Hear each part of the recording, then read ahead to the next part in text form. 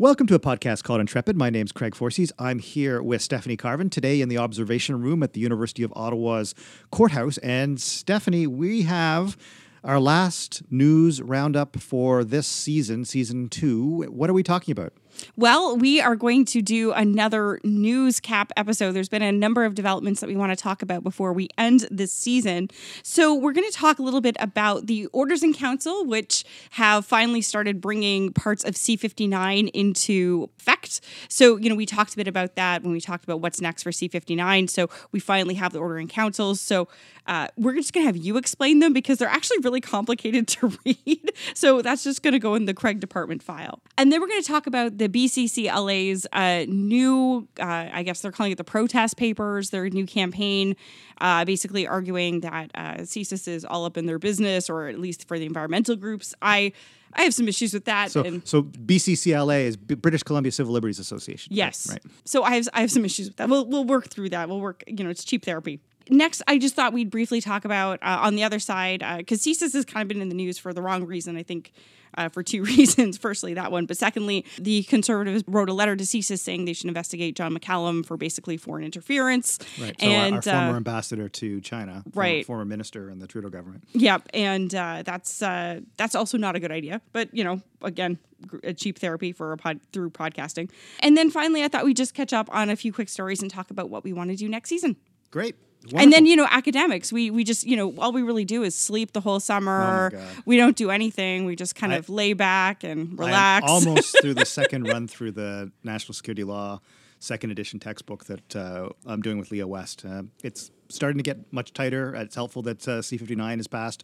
And so all those things that had been color-coded for check to make sure this is still the case. Once the bill passes, I can all take that out. And but it's been a huge amount of work.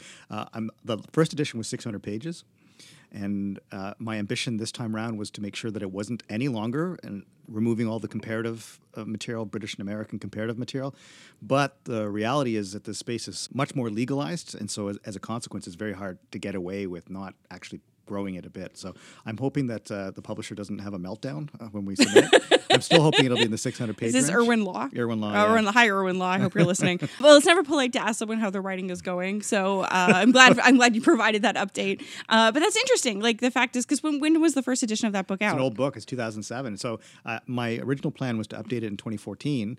And then we got into the C-51 debate. And was that a thing? Yeah. So Kent Roach and I decided that we would write the book's False Security, which was a critique rather than a textbook. And the law has been uncertain since then. And so I kept kicking the ball down the field in the hopes that there would come up a point at which it would be sensible to update the book. And this is the right point.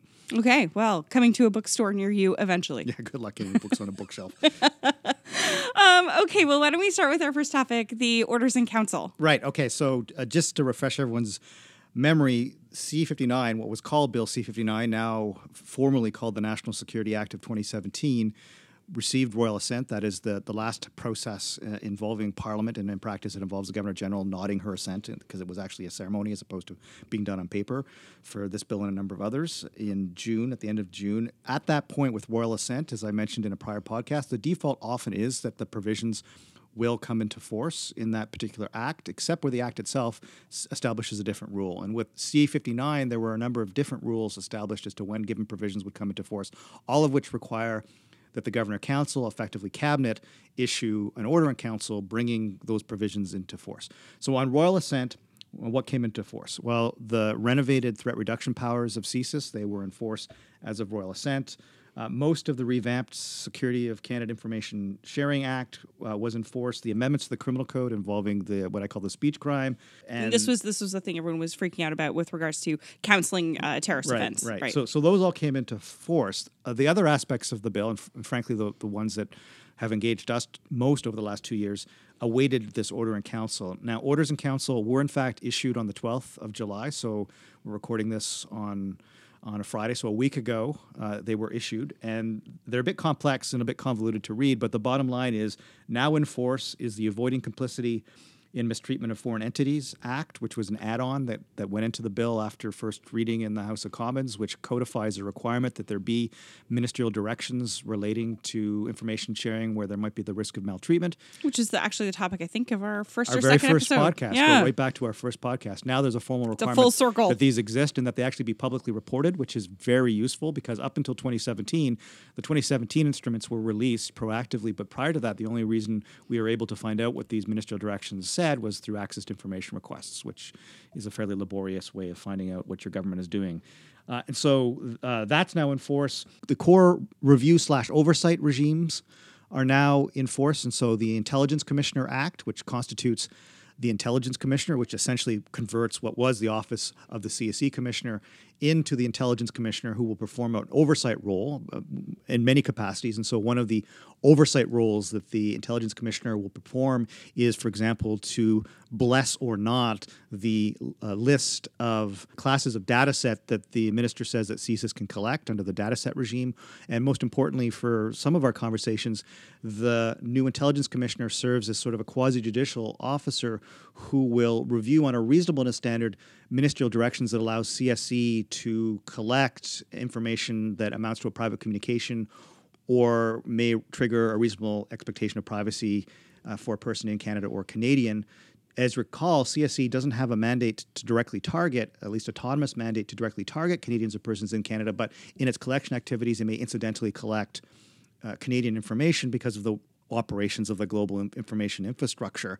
If it collects, however, incidentally, say a private communication, I call you, we are in Israel, so I call my wife from Israel, and for some reason CSE is conducting a collection activity and it intercepts my call, that's still a private communication. That would be unlawful, and actually you could go to jail for that. But for the fact that there's an exoneration and exemption, the exemption system now requires a ministerial blessing for that class of collection activity, but then also a vetting by an independent judicial officer, that is the Intelligence Commissioner, which puts it on a much sounder constitutional foundation than had been the case before. And so this is important, say, for, I would say in particular, the cyber defense.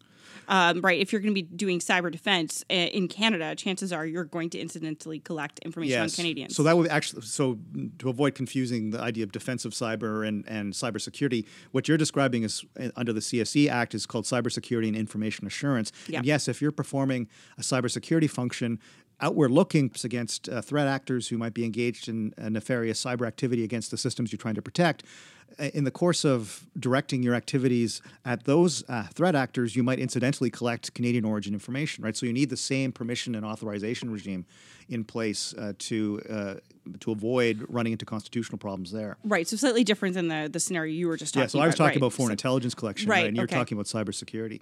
Now, it is also the case, just to talk a little bit about the other two mandates that we've talked about at length on this podcast, that is the active cyber and defensive cyber, which we can call, I suppose, we can collectively put them together, and we can call it offensive cyber. In other words, the capacity to reach out and turn things off. In those circumstances, there is no role for the Intelligence Commissioner. And recall that was a point of contention, amongst others, for some people who appeared in front of the parliamentary committees. They said the Intelligence Commissioner should have a role in blessing those kinds of activities. We don't have to get into that now, but the bottom line is that with CSE, there's a number of different mandates, some of which will engage the role of the Intelligence Commissioner in an oversight capacity. And recall what we mean by oversight. Command control, right? Authorizations. It's authorizations in relation to activities. It's not back-end review. Yeah, so this is like oversight in the technical sense of the word, in the way we mean it here in Canada. Now, the other thing that's come into force, just to come back to the Orders in Council, the National Security and Intelligence Review Agency, which replaces the Security Intelligence Review Committee, which used to be the review body for CSIS, right? So the back-end audit of performance to ensure compliance with ministerial direction and law. That was a role performed by CERC for CSIS. It was stovepiped to CSIS alone. It couldn't look beyond the bounds of CSIS, and there were very few alternative bodies that performed a review function for other intelligence agencies. What we have now is a new NZIRA, right? We're going to have to debate how you're going to pronounce the acronym. The National Security Intelligence Review Agency, which has an all-of-government remit in the national security area to perform review. And so I'm going to emphasize that review, back-end audit, right? So performance, not performance audit so much, but it's compliance audit. It's compliance. It's also not efficacy. No, well, it could, and there's no reason why it couldn't be efficacy in the fabric of the Act. My expectation is that NZIRA and then the other fancy acronym we throw around, NZCOP, or you like to say NSI COP, yeah. the National Security and Intelligence Committee of Parliamentarians, that there'll be a division of labor between those review bodies, because they're both review bodies. One will focus on efficacy, and that's really where the NZCOP is really going. The Committee of Parliamentarians is really going, whereas the NZERA will focus on nitty-gritty compliance issues, which can be a very expert inquiry, right? I mean, have you complied with the charter? Have you complied with your statute in a way that that requires sort of sometimes a very sophisticated legal analysis? Not that NZCOP wouldn't do that. It's just that if you're going to build up staff to perform those functions, you might build up your staff a little bit differently. And so, I assume there's going to be a division of labor between those review bodies. In fact, the acts encourage coordination and cooperation between the review bodies. So, but as far as I am aware, the NSERA committee, as it were, the actual people, they're not yet announced or anything like that. But presumably a lot of the people who are at CERC have now, if this kind of allows them to move over, right? So they're moving over. The employees of CERC presumably now have different business cards. Well, although not a website. I looked. There's no website yet. Oh. There's not a website for the Intelligence Commissioner either. So they should get the NSI COP web designers, because they did a pretty good job. Yeah. And there's a template for Government of Canada now. It's really awful. It's pretty awful. It's like, but it is actually more accessible for accessibility technologies. Oh. Yeah. Okay. All right, so what does that leave us with in terms of coming into force? So the other thing that came into force with the Orders in Council, the CSIS dataset regime. Yes. All right, and there's a reason, there's an order here, right? You can't actually you can't fulfill the requirements of the CSIS dataset regime until you have an intelligence commissioner, because the intelligence commissioner's got to essentially approve the classes of dataset, that at least Canadian data sets that you're going to collect. And then ultimately, if you're going to keep a foreign data set, it's got to approve the retention of that foreign data set. So there's a role for the intelligence commissioner. So you need an intelligence commissioner before you can have an active data set regime. So the dominoes have to fall. Right now we've got an intelligence commissioner, fine, the dominoes can fall, and you can bring into force the data set regime. And actually at this point, that the clock is ticking. Once the classes are approved, you can retain the data set falling within that class for 90 days for sort of a vetting for usefulness and to remove solicitor client information. Thereafter, you have to go through a separate retention approval for Canadian data sets at the federal court for foreign data sets from the intelligence commissioner. The clock is now ticking on that under the structure, the transitional provisions in the Act. And so we know from CERC reports in the past that CSIS has information and data sets. So the intelligence commissioner has basically walked into like just a pile of work. And the minister, right? The minister has, because the minister's first has to do the approval of the classes. Then the intelligence commissioner has to essentially certify the minister's work. And that then starts your 90-day clock ticking. Well, your 90-day clock ticks as soon as you have the information within those classes. But we know that they have information, right? So they're going to want to run this fast. So let's just hope that Ralph Goodale and Jean-Pierre Plouffe, who is the intelligence commissioner, we're not planning to do anything this summer. Well, Justice Plouffe is the former commissioner of the CSE, and so he's stepped into the role of intelligence commissioner. So it makes sense to put him. There's continuity there, right? It's not going to be a review function anymore. It's going to be an oversight function. But a judge, a retired judge in his case, he must be retired under the terms of the Act. I hadn't realized he'd retired, but he has to, under the terms of the Act, be a retired judge. I assume he's retired, but he's habituated to performing that oversight role. Presumably, he's seen any number of police warrants over the course of his career, for example. Right. Okay, so the other things that have come into force, the immunity or justification regime for CSIS. This is circumstances where in its intelligence gathering capacity, CSIS may have an employee or a source who has to break the law, essentially. You have to infiltrate that terrorist group. In the course of infiltrating that terrorist group, you got to pay for their bus passes. Well, you've now financed a terrorist group, right? And so, in principle, you're culpable under the criminal code. I'm just picturing the CSIS agent in line at like the OC Transpo booth. Sorry. Well, you have to get to the paintball camp somehow. Right. So just Uber. The bottom line is that there was no clarity as to whether the employee was ever immune in these circumstances, and there was a lot of clarity that the source was not going to be immune. So you were left with a prosecutor who decided not to bring charges, which is probably not the best way to run a system, especially a system predicated on the rule of law. And so now there's this justification regime, which again has checks and balances. It has a role for the intelligence commissioner, right, in terms of deciding what classes of offenses CSIS can be exonerated from in the course of its intelligence gathering capacity. Now, a lot of people would think, oh my God, that's really bad, because what if they do really nefarious things? There is an outer limit, right? No torture, no cruel and human degrading treatment, no bodily harm, no serious prospect of property damage that causes serious injury, no violation of sexual integrity, right? So there are these outer limits. There's also a phatic requirement that they not breach the charter. Yes. And the bottom line is that there is oversight at the front end, and then there's review at the back end, and a lot of internal checks and balances. It's actually more robust than the equivalent system for the police, which exists and has existed for 20 years under 25.1 of the Criminal Code. But I think that's actually probably a good thing, because I would want to hold the intelligence agencies who can't actually prosecute or arrest people. You would want them to, if they're going to be operating in this space, you'd almost want them to be at a slightly higher standard. So, well, absolutely, and because once the police do something, if we've talked about the Nuttall case in this podcast series before, and so in that case, the undercover, the police officer, was deeply invested in a terrorist plot, to the point, they were so invested to the point that both the BC Superior Court and the BC Court of Appeal concluded that they actually had entrapped Mr. Nuttall and Ms. Cordy. In those circumstances, the police really should have got a 25.1 authorization. They were dealing in Semtex. I mean, they were doing things that was a crime. They didn't actually get the 25.1 authorization. That seems like not But that smart. all came out, right? Yeah. I mean, it all came out in an open court. Now, and it came out in a way that made you think, why didn't the RCMP, cross the T's and dots the I's on this? This is pretty bad. But the bottom line is, what the police do, at least in principle, is going to come out in court. Yep. And so if they haven't done their authorization regime, someone's going to probably find out about it. Now, that's not every investigation will culminate in a criminal trial, but the purpose of the police is towards the prosecution of crimes, and as opposed to the intelligence service, whose chief responsibility is to advise the government of Canada. And there were something like 500 targets in the last, CIRC report. What fraction of those targets are going to culminate in criminal charges? One or two, maybe. Yeah.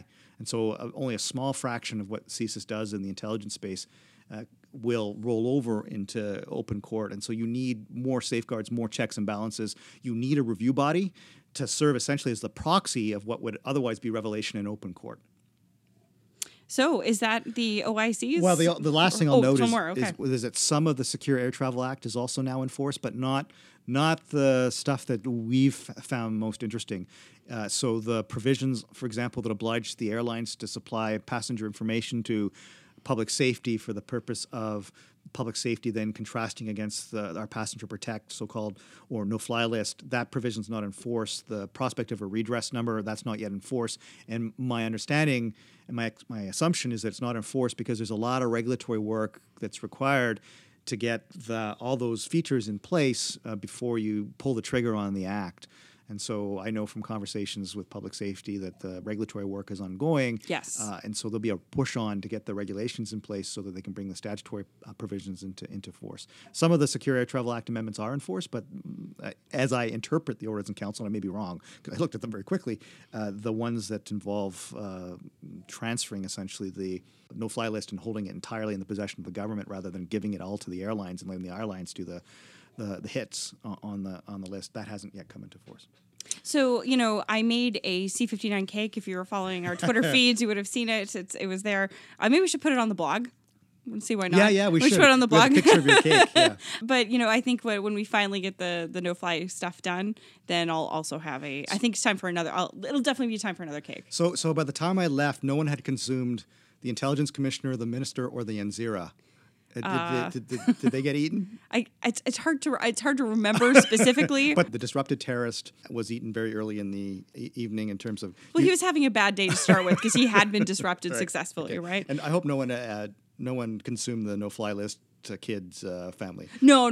They made it out. Okay, they made it out. I think okay. I'm just trying to think. If we ever solve intelligence to evidence, I'm going to have to try to figure out what that looks like in fondant. Oh my God, it's going to be a whole thing. Okay, should we move on? Yes. So two issues regarding CSIS were in the news recently. One were some kind of angry stuff from environmentalists, and one was some angry stuff from the conservatives. Although they weren't angry at CSIS, they were angry at John McCallum, as indicated in the beginning of the podcast. So let's deal with the so-called protest papers first. So on Monday, July 8th, the BCCLA released what it called basically a trove of heavily redacted CSIS documents, and I think they're trying to make the argument that they are trying to make the argument that the service is monitoring the organized activities of peaceful protests of Indigenous groups and environmentalists who were opposed to a now defunct pipeline project. This is a long-standing complaint. It goes back to 2014 when they originally took it to the to CSIRC, which we just talked about, and basically they investigated and they found that there had been some incidental collection with regards to these groups, but there was nothing to suggest that these individuals were actually being targeted in any kind of meaningful way.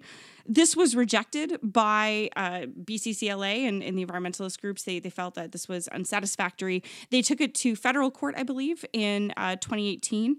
And so I believe the release of the document is a part of this trial. Yeah. There's a couple issues here, and I mean, like, look, I think we all know. Can I just jump in there? Just sure. So we didn't mention that CSIRC has a complaints function, right? So yes. Anything the service does, in principle, you can bring a complaint about it to CSIRC, which will be a complaints function inherited by the NZERA now. And the complaint was adjudicated by Yves Fortier, who's a member of CSIRC, very prominent lawyer, international lawyer, does international commercial arbitration, very well known, very respected, who ultimately concluded that there was no merit to the complaint, that is, that the service had not engaged in unlawful collection of a protest, right? And so there's some law issues there around the scope and mandate of the service, which we can get into because I think that's where you want to go. I think so. Yeah. So, but the reason that we're finding out about this now, I just have rage. You have knowledge. Let's just work with that. So the reason we're finding out about this now is because the decision, Yves Fortier's decision, came out some months ago, and then it was judicially reviewed to the federal court, which hasn't actually rendered a decision yet. But there was a non-disclosure order imposed on the record that was before the CSIRC member in the complaint. That non-disclosure order, my understanding, is that it's expired. And so what we're seeing in these so-called protest papers is the record that was before Yves Fortier, which is now part of the record before the federal court. And so essentially they're court documents because they're part of the proceeding. And they're heavily redacted, as you might imagine, because it's for public release. And while CSIRC... A lot of that data, I think, was also from the third party. So it's like, it's not necessarily... I think the service feels it's not in a position to release that information. Yeah. Right. So you're right. So there's redactions of all sorts in the materials, including redactions of Yves Fortier's decision, because, of course, the CSIRC member, him or herself, is able to see the classified information, is inside the secrecy tent. Again, that'll be true for NZERA. But the CSIRC decision, the judgment by Yves Fortier, when it goes out to the parties, that in this case, BCCLA, has to be redacted for purposes of non-disclosure of information that's prejudicial to national security, right? So what we have is a compilation of documents with a lot of black lines.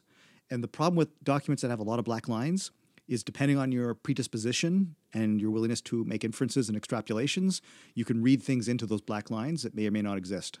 Yeah, and I think this is a huge thing. And I want to just start off by saying, look, the service never really helps itself when it takes such a heavy-handed approach to redaction.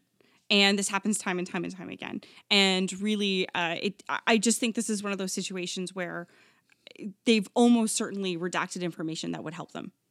And maybe there's reasons for that, because they feel they have to protect the people who talk to them, because that's always, your number one concern as an intelligence service, that even if the information is innocuous, you don't want to just give it up easily. And I understand that, but it looks bad, right? It really does look bad. One of the central issues here is they're like, look, their names in our database, they're meeting with industry representatives, therefore they're spying on us.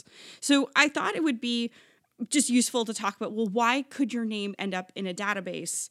And does that actually mean there is a large investigation into what you're doing? So, like, if we think about the mandate of the service, it's really CSIS 101 is to protect the security of Canada, which includes critical infrastructure. Yeah. And the issue is critical infrastructure is actually largely owned by the private sector, right? It's not just government of Canada infrastructure, it's infrastructure generally. So, the kind of pipelines that bring oil to communities and stuff like that is actually a national security concern. A lot of our computer information systems, the way our telecommunication systems are privately owned. But CSIS has a mandate to make sure that, foreign governments aren't targeting them and things like this. So but they're confined by their act. Well, right? No, I'm not there yet. Yes. Let me finish. All right. Okay, I'm not done. So the CSIS mandate is to advise the government of Canada. Right. Right. So the government of Canada will convene meetings with its partners in critical infrastructure protection and things like this. Now, sometimes CSIS is invited to those meetings, right, as a part of this. Now, does this mean that CSIS is briefing and meeting with private industry? Well, it kind of depends on how you understand that mandate aspect of it. The fact that, the Government of Canada convenes meetings, brings partners together, and they can have conversations about security issues. So that's largely, I think, what's happening here. It's not that CSIS is going in and briefing people. However, what we are seeing is increasingly concern, not on the environmental side, really, it's more on the state-owned enterprise side.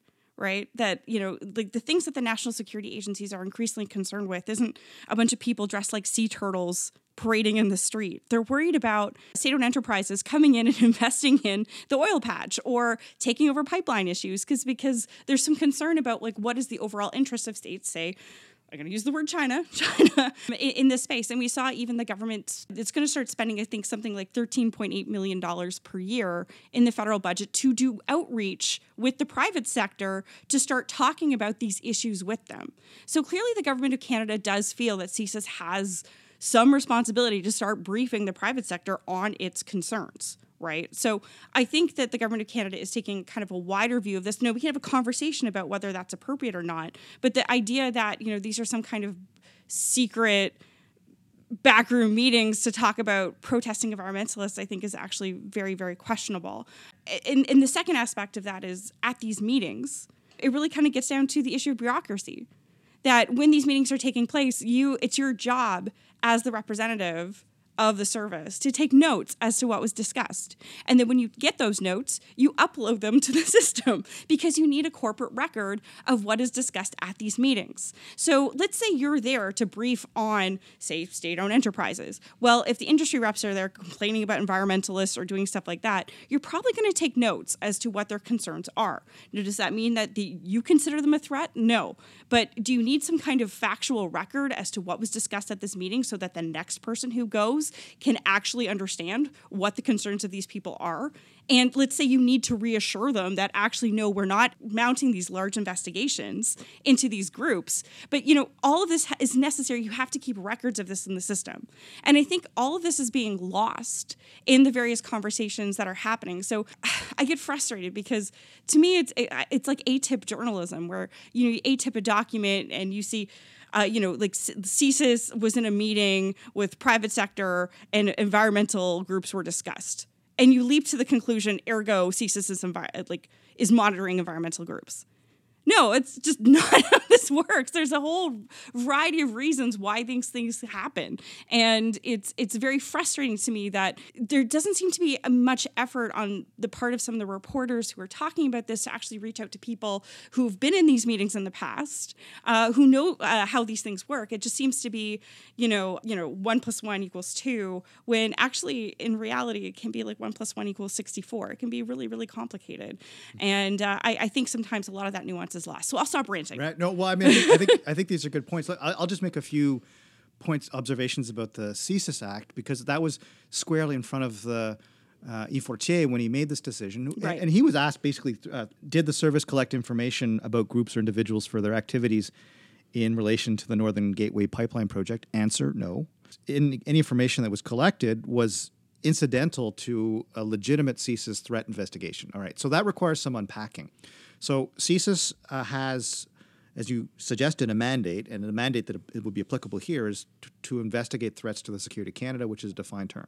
That defined term, as we've said repeatedly, includes espionage and sabotage, terrorism, foreign influence activity, and subversion, all of which are defined terms, right? And so they're detrimental to the interests of Canada, they're clandestine, right? So it's not just that it's a foreign influence activity, it's detrimental to the interests of Canada and it's clandestine, right? So there are these additional supplemental requirements that themselves are pretty vague, but nevertheless circumscribe the scope. Yes. Right. And so first point, subversion. The service hasn't done a subversion investigation for the better part of 2.5 decades. My understanding was they stopped in 1986. Right. So subversion is defined essentially as using means of violence to overthrow the constitutionally ordered government of Canada. And historically, one of the concerns with subversion, and this was a point that CSIRC made in 1989 when it reviewed the CSIS Act, is sometimes we look at the RCMP security service, they conflate subversion with dissent. Yep. Right. So that's but we don't have to have that conversation because CSIS doesn't do subversion investigations, and even if it did, I doubt it would be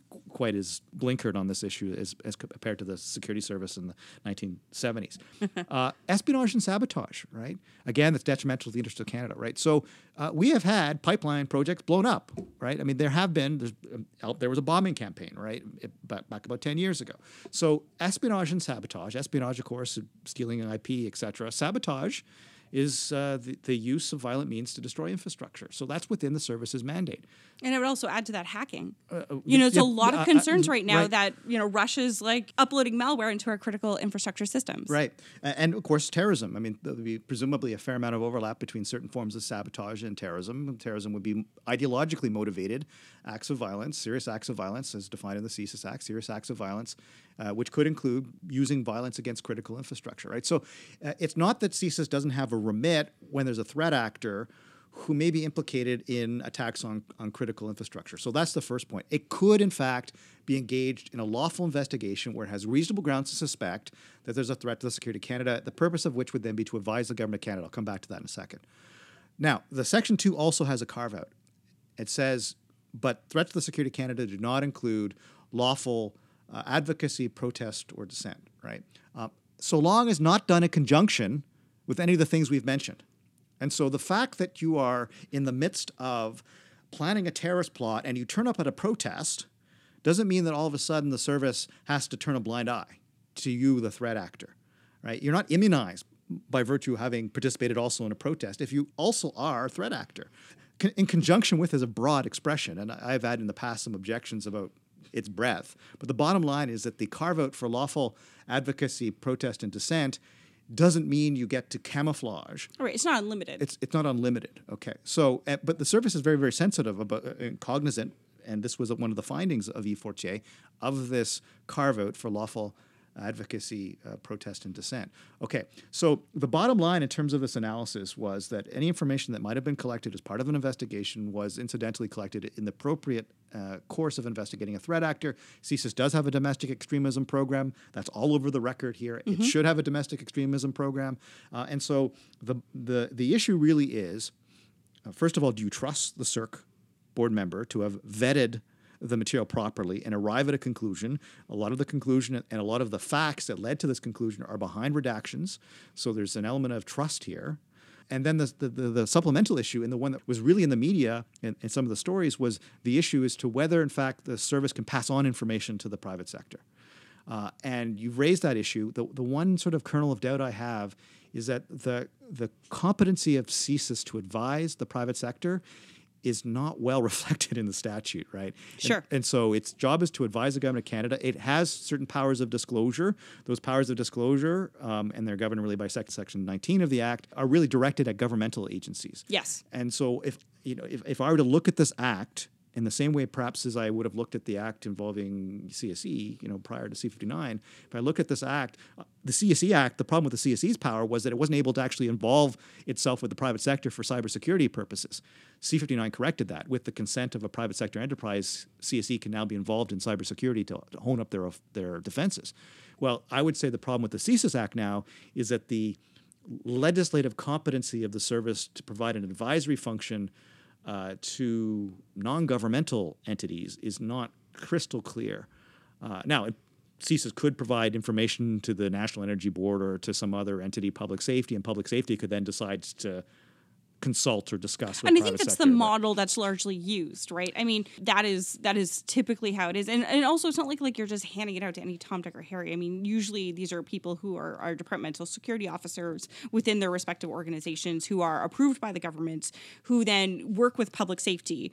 And then, or you share with the police because you've detected a threat actor who's actually now posing a threat, and get into the intelligence. But the other thing is too, it's like, if you read that so strictly, it would mean that CSIS couldn't go out and talk to the community about their work. It would mean that you couldn't go to like a mosque or a church or whatever and say, hey, these are the kinds of things we do. So I think that like a super strict reading of that would actually be pretty detrimental because I think you want the service actually advising different community groups as to what it does, right? Well, I think you're right. There's a good policy justification for this practice. The sort of one asterisk I'd put beside that is, I mean, let's clean up the act, right? Let's You lawyers. Well, but it's important, right? Because you know how this works. You know I do know how this works now. But you sit around and you go, can we do this? And then you bounce that idea around to 42 different people in 3 different departments, and it takes a year. Right, so the absence of clarity in these sorts of circumstances is actually really, really detrimental from a policy perspective. And so, yeah, you lawyers, you're always putting impediments in our way. Well, actually, some lawyers actually try to say, look, you've got an impediment, let's fix it. I'm not disagreeing with you. I'm just suggesting that that this case identifies a broader policy problem that really relates to the antiquity of this act. Yeah, greatly updated by C-59, but that's not to say that there's not more work to be done. It'll be interesting to see because, like I said, like a hardcore interpretation would mean the federal budget in having CSIS going out and talking to the private sector would then be violating the law. Yeah, well, it depends how you interpret Section 19 in terms of the scope of what it is that's being disclosed, as opposed to just here we are, this is CSIS, this is what we do. I don't see that really amounting to a disclosure, but in other circumstances where you've got the fruits of an analysis, what is your capacity to share that outside of government? Federal government, for that matter. I guess the last point I want to raise about this, though, is kind of the point that you were saying is yes, CSIS does have domestic extremism investigations, and actually, if anything, it's become more and more prominent, not because of environmental groups, but because of, I would say, the rise of the far right in Canada, the far right extremists, which we've talked about many times on the podcast. But the other thing is, it's just like, the context of this is just driving me crazy because, this is 2014. This is the height of foreign fighter concern, which had really started about a year earlier with, there was the Inaminas attack where Canadians were involved in an attack on an oil refinery in Algeria, which had killed at least around 50 people. There had been attacks by a Somali Canadian who went to Somalia and did an attack at the Mogadishu courts. And there had been a number of foreign fighters that are coming to the attention of authorities at this time. And the idea that CSIS was somehow devoting hundreds of hours to, again, people dressed as sea turtles is just not... It just doesn't make sense at this time. Like they were literally dragging people off of files and putting them on the foreign fighter issue at this time. Yeah. The idea that this compromises a large or major investigation is really, really deeply wrong. Well, it's just that's actually on the say. Record, right? Two-thirds of CSIS investigations in the period 2014 were on terrorism-related files, 1/3 on foreign influence and espionage issues. Yeah, and I would say even out of the terrorism issues, this really didn't measure up in any particular way. So I think, where I get frustrated is I actually really support civil society engaging in this space. I don't always agree with Citizen Lab, but I think they do brilliant work. I think they're just wonderful, even if I, sometimes have issues with them. I think it's good that you need a robust civil society challenging things. But to me, it just seems a little bit cynical in terms of how they are interpreting this kind of big press conference that they did. And to me, it just kind of works to undermine trust so that when it comes time to actually raise the alarm bell, when it comes time to actually, say, hey, this is really wrong or this shouldn't have happened, then people are maybe a little less interested because of the kind of fuss you made over something that really I don't think is there, has already been reviewed extensively. I don't see how this is particularly a great use of their time. But this is my view. Well, I mean, you're welcome to disagree. So I don't disagree with you. I mean, I think that the role of a Civil Liberties Association is to play that challenge function. It's an early warning system, which means that perhaps they're more polemical than you and I might be prepared to be. Which is fine. In terms of being academics. Yeah. On the other hand, I do, when I read the documents, I was unprepared to make the inferences that the BCCLA was prepared to make. Inferences essentially filling gaps in the redactions, given that the E4TA made very firm conclusions. That's not redacted.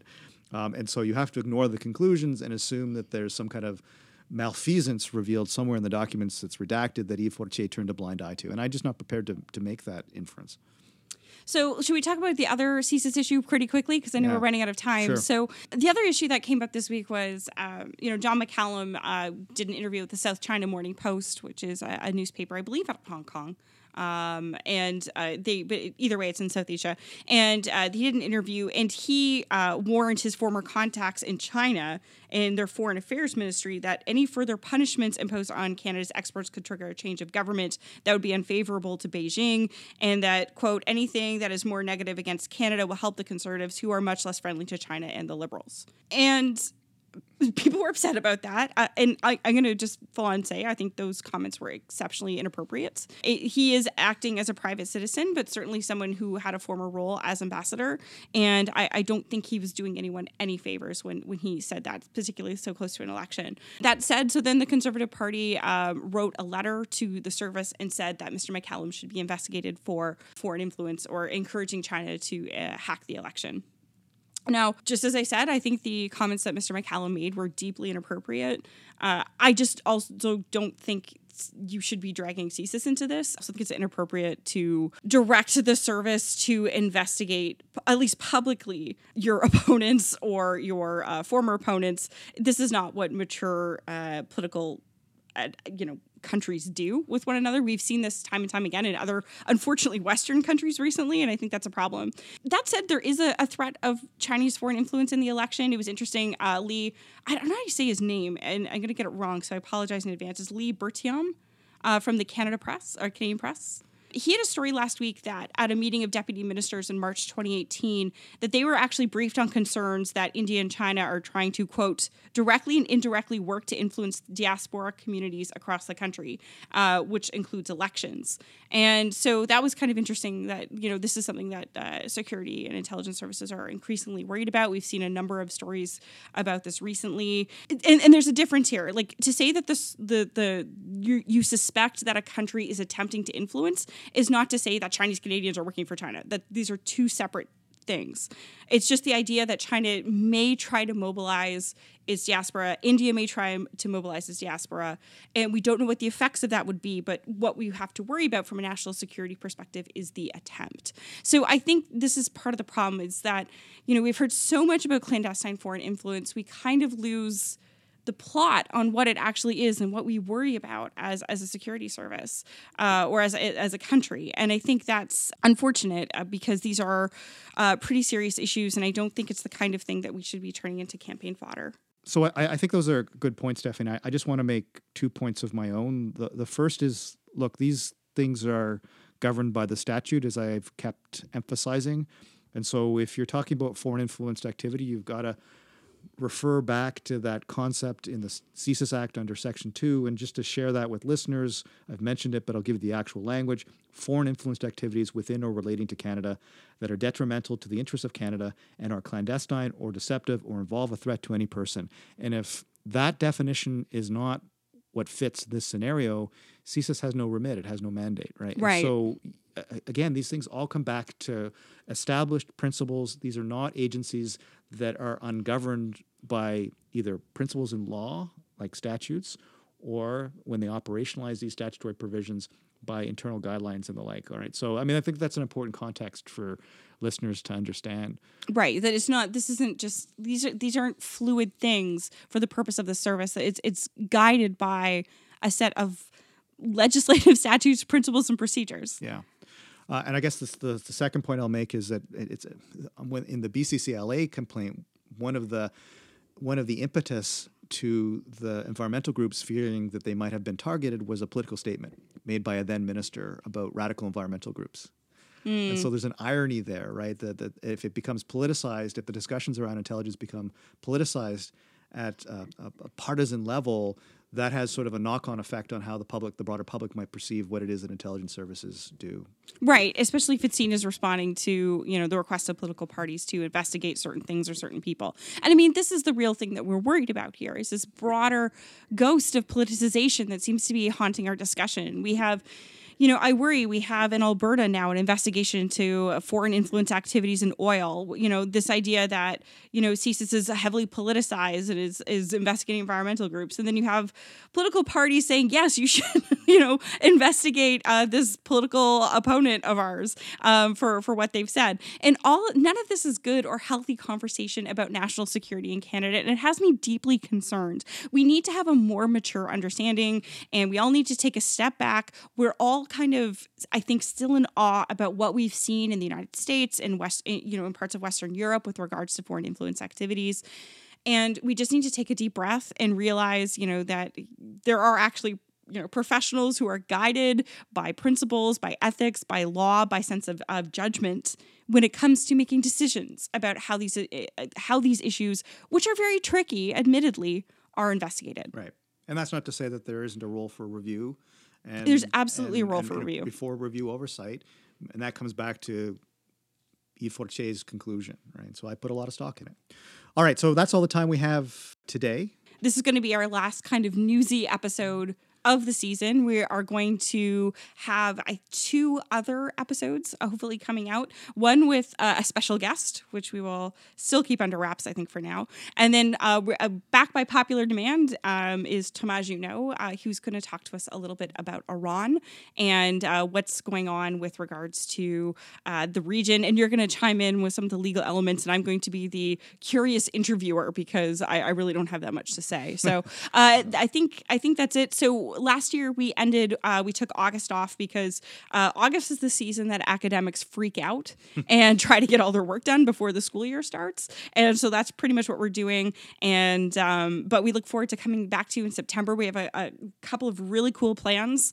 The election's going to be on. There's going to be a number of trials. The ongoing Min Wen-jo case, the Alec Manassian case is heating up. So there's going to be lots to talk about, even if C-59 has ascended into the realm of law. It'll be fun to watch it grow up. Right? Learn to walk. Oh my goodness. Watch it go to university. Get its first Learn legal challenge. Yeah. It's gonna be fantastic. Okay, folks. See you next time. Thanks very much. Thank you. And maybe last season will be a little less ranty. Bye.